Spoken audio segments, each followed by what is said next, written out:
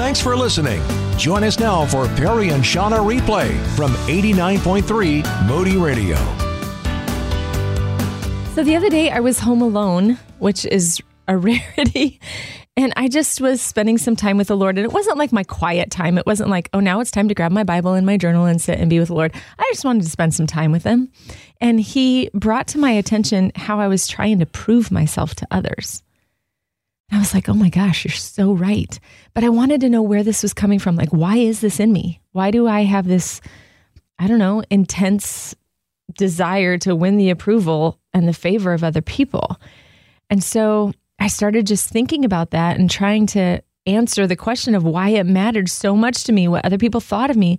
And I realized that the most painful moments I've experienced in my life have been moments when I felt invisible. And I felt like I just was not seen. And if you really could be invisible, that would be an awesome thing. Wonder Woman could be invisible. But what you're talking about right now is not an awesome thing. But if you could be invisible, that would be awesome. That'd be cool. That'd be a super people would like me then, right, Barry? Oh, they would. They'd say, oh, she can turn invisible. That's so cool. Did you see how she just disappeared like that? Yeah, but I hear what you're talking about. Not a good thing. Yeah, not a good thing. So, I mean, here's just one example of one moment. There was Christmas Eve that I sang a trio with my husband and our worship leader. And I was in the worship center like the following Sunday. It was right after Christmas. And we were with like just a group of people. And somebody said, oh man, the Christmas Eve service, wasn't that great? Yeah. And people were just kind of sharing their favorite parts and stuff and fun moments that we shared together. And somebody in the group said, I love that duet that your husband did with the worship leader. Oh my gosh. What? That's what I was thinking. I was like, and I didn't say anything, but, other people kind of chimed in and like, oh yeah, that was so good. They were like, Robert and Dan should sing together more often. Their voices just blend really well. It just kept going. And I was like, I felt Ben's laughing at my painful moment. Isn't that awful? Okay, so it's not just me. No. It's legit rank. Oh, yeah. Okay, so I just kept feeling smaller and smaller as this was going on. And it may seem like it's just a small, silly thing, but I felt totally overlooked. I mean, it was a trio, people. It was not a duet. But there was just no acknowledgement that I was a part of the song in any way, shape, or form. I don't see how a person can miss that. That's really a bad thing to miss. 3 people on the stage, me in the middle, a man on either side of me. Not a duet. Not a duet. It's a trio. Anyway. It's also 3 people singing. It is that too. But it was a painful moment for me. And in that moment, to be in this group of people where the statement's made and it doesn't even get corrected and nobody said, wasn't Shauna like in that song, Yeah. But it's just one example of several moments in my life where I have felt completely invisible and it was really, really painful. I've got a friend who so kindly refers to himself as Horton in my life because he's like, Horton Hears a Who. Mm-hmm. Dr. Seuss's Horton Hears a Who. He's like, doesn't matter how small you are or how small you feel. I see you and I care about you. And it has just meant the world to me. That if we're not careful, if we don't do the work and we don't let God heal those broken places inside of us, the wounds can lead us to make vows. Vows like, I will do whatever it takes to make sure that I am not overlooked again. I will prove that I am smart enough, that I am beautiful enough. I will sing the high notes. I will, whatever the case may be, to make sure that I am not missed in the picture. Yeah, I hear that. But God wants to heal those hurts instead. Instead of us making vows, he wants to be invited into the places that are painful in your heart. The places, where you've been lied to. Those moments like that, they send messages. They're not just moments, they're messages. And that one sent to me, you don't matter. And that's a lie. And God wanted to heal my heart. So the other day, back to me being alone at the house, right? He brought this to my attention. The fact that there was a vow. I was striving to win the favor and the attention of other people. And it was painful for me to be honest with him about that desire in my life and about feeling invisible. But I needed to let God into that room into that space to know that pain and to know that stuff for him to heal me. And in his goodness, in this moment, there I was in my couch downstairs all by myself with my golden retriever in my lab. And I felt like the God of heaven and earth said, do you want to know how much I love you? Do you want to know how much you matter to me? And it wasn't gentle per se, but he grabbed my hand and put it in his hand where the nail scars were in his hand. You know what I mean? In my mind's eye, this happened, right? I saw Jesus grab my hand and say to me, do you want to know how much I love you? Do you want to know how much I care about you? And showing me, that he died for me. And there was still blood on his hands. And he just said, this is how much I love you. Look, this is how much you matter to me. And I just wept there. And he kind of took the back of my head with his hand and just pulled me close to him into his chest and just let me weep there. And he just held me and just let me cry. And it was like John 3:16, that old familiar verse that could become rote and kind of stale as we hear it. Just washed over me. For God so loved the world that he gave his only begotten son, that whoever believes in him will not perish, but have everlasting life. And that truth was like this healing balm to my brokenness. And it was this, what I felt in that moment was, I am already loved. You are already loved.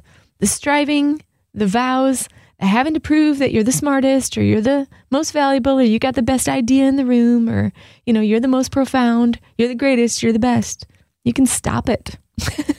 Knock it off in Jesus' name. You are already loved.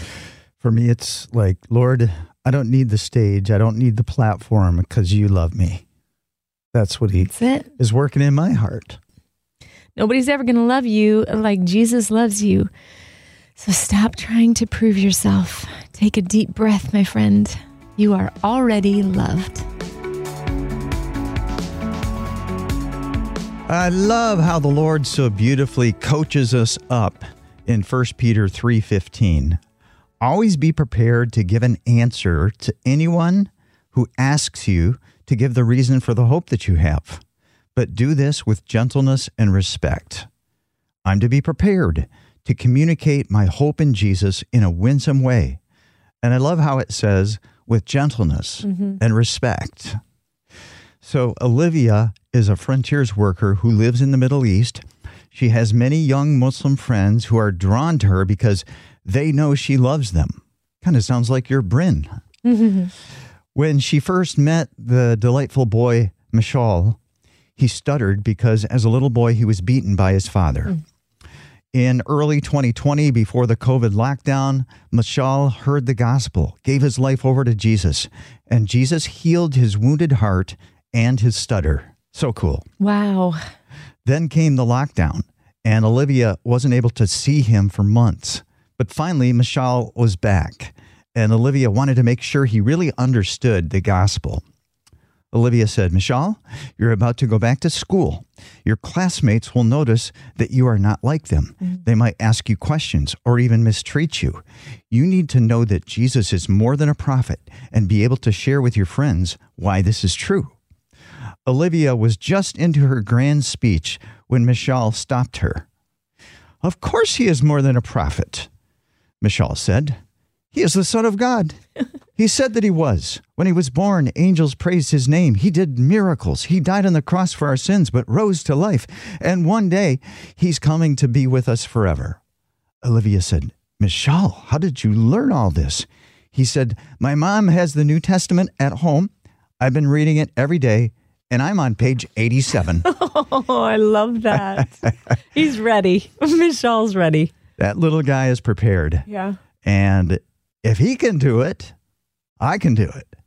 If he can do it, you can do it. We can be prepared. Yeah, we can. We can be prepared to share our story, to share where God's story intersects with our story and matters to their story. And it's really, that's like the beautiful thing when all of those three things come together and they see, oh my goodness, who God is matters to my life and impacts me personally.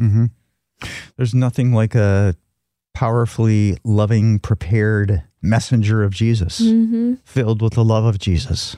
And changed by the love of Jesus. Yeah. I love this little guy. I'd love to meet him. Mishal shows the way to be prepared. He knows the word. He's soaking it in. It's moving from his head to his heart.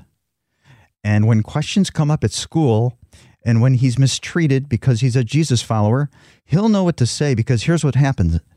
The Spirit brings to mind the words that are in our hearts. But we got to put it in there first. But that's how it works. So this passage here from 1 Peter 3:15, we are spurred on by young Mishal in the Middle East, somewhere in the Middle East. Always be prepared to give an answer to anyone who asks you to give the reason for the hope that you have. But do this with gentleness and with respect. My heart's desire and longing is to live in what Tim Keller calls the freedom of self-forgetfulness. And it's one of his books that we highly recommend, and it's a really quick yet powerful read. It's all about getting my ultimate identity, not from anything I do, good or bad. It's drawing my ultimate identity from the lifetime flawless achievements of Jesus. So self-forgetfulness is disconnecting my identity from my own performance and getting it from Jesus' performance. It's a roller coaster ride trying to get my identity from what I do, good or bad, because some days I get the praise I crave for my achievement. Other days I get criticized, mostly in my own conscience, for my failures. One moment, you have it because you do something well. Next moment, it's gone because you blew it. It's a really tiresome way to live. And even if you get it because you did something really well, then you got to hold it, or you got to do something better the next time, to keep getting that high and that, I earned it and so I deserve it.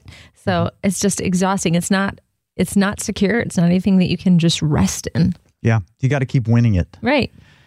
So in 2020, I released my album called Hymn, and one of the songs on Hymn is a reimagining of O Come, Emmanuel. And a music reviewer from the UK said, there have been so many remakes of this Christmas carol, and this one just doesn't do anything for me. I'd rather hear a new song than a remake. Ouch. Where am I getting my identity? Yeah. And then about a week later, another music reviewer said, I really like the 2 original songs on the album, but the other 8 reimagined hymns don't do much for me. In fact, one of them was sort of boring. So, yeah, where do I get my identity? Yeah. And this is some schmuck in his basement with his 2 cents. But it weighs so heavily on you, right? Everybody's got an opinion. If I find my identity in my achievements and failures, in the praise or criticism of people, I'll never find rest. And yet I do this so often. Yeah. But there's a way out, and the way is a person, Jesus. I think he said something like that. I'm the way, the truth, and the life. Did indeed. He lived a flawless life. He never failed. He never sinned. He never gave in to hatred or lust. Everything he did deserved the highest praise because he never failed. Let's say Jesus had 10 million opportunities in life to be obedient to God out of just his heart of love for God. He was obedient every single time. Yeah, 10 million. And then he died in my place for my sins, my flaws, my failures. He took the judgment that I justly deserve because of his love, because of the Father's love. And then he rose again. And in the resurrection, the Father in heaven was saying, look at him, my perfectly obedient Son, in whom I am so pleased. Look at him. And when I transfer my trust away from what I do, good or bad, away from the praise or criticism of people, and place my trust squarely on Jesus, all my sins are forgiven. And there's more. Jesus' perfect obedience is counted as my own. And the Father joyfully can say to me, because of my trust in Jesus, you are my beloved Son, in whom I am well pleased. You are my beloved daughter, in whom I am well pleased. This is the life God offers you and me, living in the freedom of self-forgetfulness, having the identity thing taken care of for me, resting in being a loved and treasured child of God because of what Jesus has done for me, freed from the tyranny of trying to get it myself. And this is something that I have to come back to every single day. Yeah. And I feel like this is a season in my life, a brand new season, to just embrace this even more. Mm-hmm. Because this is not, we say it often, it's not a one and done thing. I can so easily fall into getting my identity from myself and not from Christ. And it's a journey to continue to hold on to that. Yeah, we had this Sunday, the teaching team member who spoke, his name is Darren, just a phenomenal message, but on reconciliation. And the part of the message where he was talking about us reconciling to God reconciling himself to us was, he said, just close your eyes for a minute and just picture that you're in a courtroom. And, the judge picks up the gavel and you think he's just about to smack it down, and you're guilty. You are, and you're just ready. You're just waiting for the gavel to bang, and you're guilty, and then you need to go through the punishment. And he says, but, the judge instead stands up, walks down to where you are and says, uncuff him. And you're like, oh my gosh, he's setting me free. What?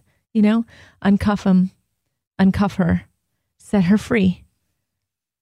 She's not guilty. He's not guilty. Free and clear. Mm-hmm. And you're just overwhelmed. And with your free arms, you wrap your arms around him. You give him a big old hug. And then as you are escorted out of the court, you see that they are putting the cuffs on him. Yeah, on the judge. On the judge. Yep. Because he's taking the punishment. Yep. That is rightfully yours. And it's just, man, when we recognize the incredible love that God has for us and what he has done for us, and that we are no longer waiting for that gavel to fall, Yep. We're free. It's been declared. Our judgment has already happened. It's already happened. Our judgment day has already happened. We've been judged for our sins in the person of Jesus. So where do you get your identity? Do you get it from yourself, or do you draw it from God's unfathomable love for you? So as people who are following after Jesus, we've experienced the love of Jesus and we love him back. And his word tells us that we're to be the messengers about his love to the world around us. We want that too, right? We're commanded to do that, and we're excited to be a part of that. But sometimes it can be hard and intimidating to know how to dive into the conversation. How do you kind of casually move from a conversation about the Tigers to a conversation about the gospel? Good question. You have any comments for me on that one, Ben? I have nothing at all. Other than maybe that we could pray a little bit more for our Tigers when they play next season. It's an opportunity to pray. Yeah. And then you could say, I love the Tigers, and I've been praying for the Tigers. And, prayer is really important to me. And absolutely. Do you believe that God passionately loves you? There it is, right there. There it is, the transition. It's still a bit of a jump, but it might take a little bit of finessing to figure it out. Yeah. But I actually just heard a teaching from a friend of ours, Steve Biltawi. He's one of the pastors on staff at our church, and he's just gifted as an evangelist. Like, it just comes out of him. It seems effortlessly. He shared a little tip with us on how to kind of dive into conversations. And this was a question that he said to ask people to open up conversations about spirituality. Do you believe that God passionately loves you? And I really love this. I like this, I think, especially for our context, where a lot of people go to church. A lot of people, are familiar with the religion of Christianity. If you were to ask somebody here in West Michigan, do you know who Jesus is? They'd probably say, yeah. Then there's kind of nowhere to go from there. But do you believe that God passionately loves you? That's a different question altogether. Yeah, and it would be a bit different, too, if you said, do you believe God loves you? If you left out passionately, I don't think it would have as much of an effect. Mm-hmm. Do you believe that God passionately loves you? It brings God's feelings into it. Right. It's like, how do you think God feels about you? Right. Yeah, it's just a little bit deeper, right? And if the person says, yeah, I do believe that God passionately loves me, what a great conversation you can have about, how they've experienced God's love and be encouraged by one another through that. But if they say, I don't know. I guess I've never really thought about how God feels about me. What is that? It's the I'm not so sure about that sound. All right. Okay. Sound effect is what that is. But it could be the opportunity for you to kind of share how you have experienced Jesus. So basically tell your own story of encountering God's love, and then share with them the truth about God's love. That's God's story. And you can share God's story by just reciting John 3:16 to them. Yeah, there it is. For God so loved the world that he gave his only begotten Son, that whoever believes in him will not perish, but have everlasting life.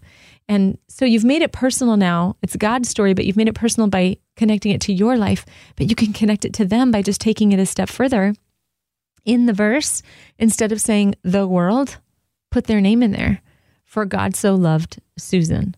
For God so loved Jacob. Whatever the case may be, whoever it is that you're talking with. And, you can share with them that it's not just that God loves you. He passionately loves you. He's crazy about you.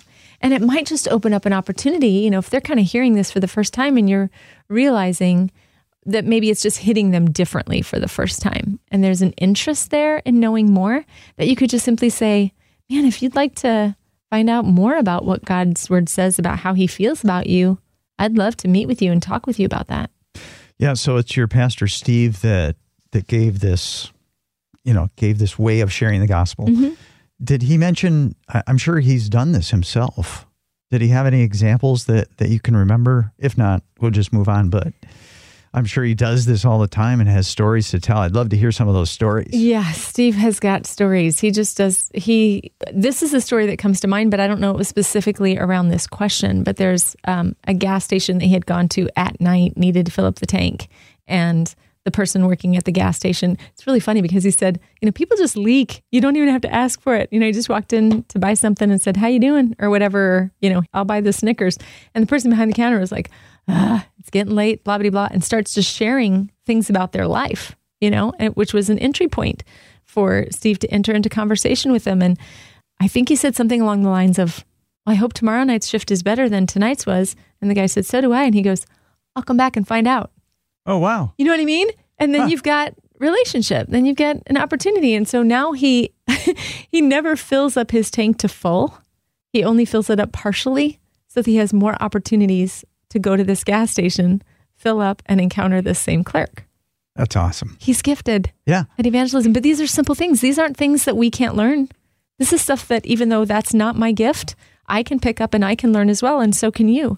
And we can open up these conversations of faith, and it may lead to more conversations of faith if we're just ready for it. So this is just something that we could use. Maybe this is helpful to you today. The question is, do you believe that God passionately loves you? Might just open up some conversations for you today. This may sound really weird, but the truth that we are born with a sinful nature is actually a beautiful thing. That may sound weird. You're going to have to explain that one a little bit. It's certainly not popular in today's culture, but it's really a life-giving thing. Think about it. If everybody in the world realized, I have a sinful nature, and that's a reality about myself. Okay, so let me explain. G.K. Chesterton was an English writer, philosopher, and theologian, and he said this: Christianity preaches an unattractive idea called original sin. But when we wade through the results of the doctrine of original sin, here's what we find. We find they are compassion and brotherhood and a thunder of laughter and pity, for only with original sin can we pity the beggar and distrust the king. In other words, I'm not better than anybody because I'm a sinner. Mm-hmm. I have a sin nature in me that propels me, that gives me a want to sin and causes me to fail. I mean, I make choices, but I have this sinful nature. So I'm not better than anybody. Yeah. But I'm not worse than anybody. We're all on level ground. Right. There's no us and them. I love that about it. Yeah. There's no us and them. I think us and them is always a problem. Whether it's the churched and the unchurched or the black and the white. Like when we have an us and a them thing going on, I think there's something for us to look at. And it also tells us that we all need outside intervention. Mm-hmm. We all need a savior. I need a savior. You need a savior. Again, I'm not better than you. I'm not worse than you. We all have this poison inside of us. And the only antidote for the poison is the Lord Jesus and his blood and his cleansing.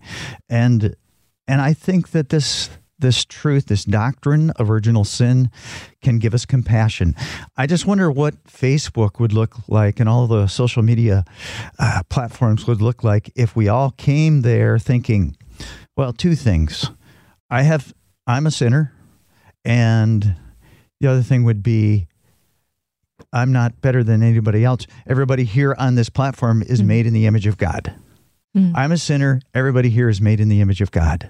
Yeah. What a difference that would make. Yeah, the humility there. When in August I was in Hungary and the Czech Republic. My daughter lives in the Czech Republic, and one of the things that really stood out to me about our time there is the homeless that beg for money. It's so different than in the States. In the States, you might see somebody, standing on a corner, standing up, holding a sign as you're driving by and kind of showing you the sign kind of thing. And, maybe walking up to your car, that sort of thing. Or you might see somebody sitting up against a wall or against a pole, leaned back, legs extended, with a sign nearby or something like that. In Europe, the beggars, they would have a bowl in front of them and they would be on their knees with their face on the ground. Like such an incredibly humble posture. It did something different to my heart. Do you know what I mean? And I just think, I don't know, as you were talking, I was just picturing coming up beside one of them and taking the same posture. You know what I mean? Like, me too, bro. Like, I need to. Yeah, that's it right there. Our needs are going to be different, but we're in this together. I think that the phrase, there but for the grace of God go I. Right. It's an old expression, but it's true. And I think that this flows out of the idea of, hey, we are all sinners. We have a poison in us I have a poison in me that could cause me to do anything horrible that you read about in the news. That's in me, and that's humbling, but that's a good thing. Yeah. So I'd like to hear what you think about G.K. Chesterton's thoughts on original sin. Here it is. Christianity preaches an unattractive idea called original sin. But when we wade through the results of the doctrine of original sin, we find that the results are compassion and brotherhood and a thunder of laughter and pity, for only with original sin can we pity the beggar and distrust the king. 800-968-8930, 800-968-8930. And I don't know about you, but I've got hope for this sinner right here. Thanks for listening to Perry and Shauna Replay. To learn more, text us at 800-968-8930. That's 800-968-8930.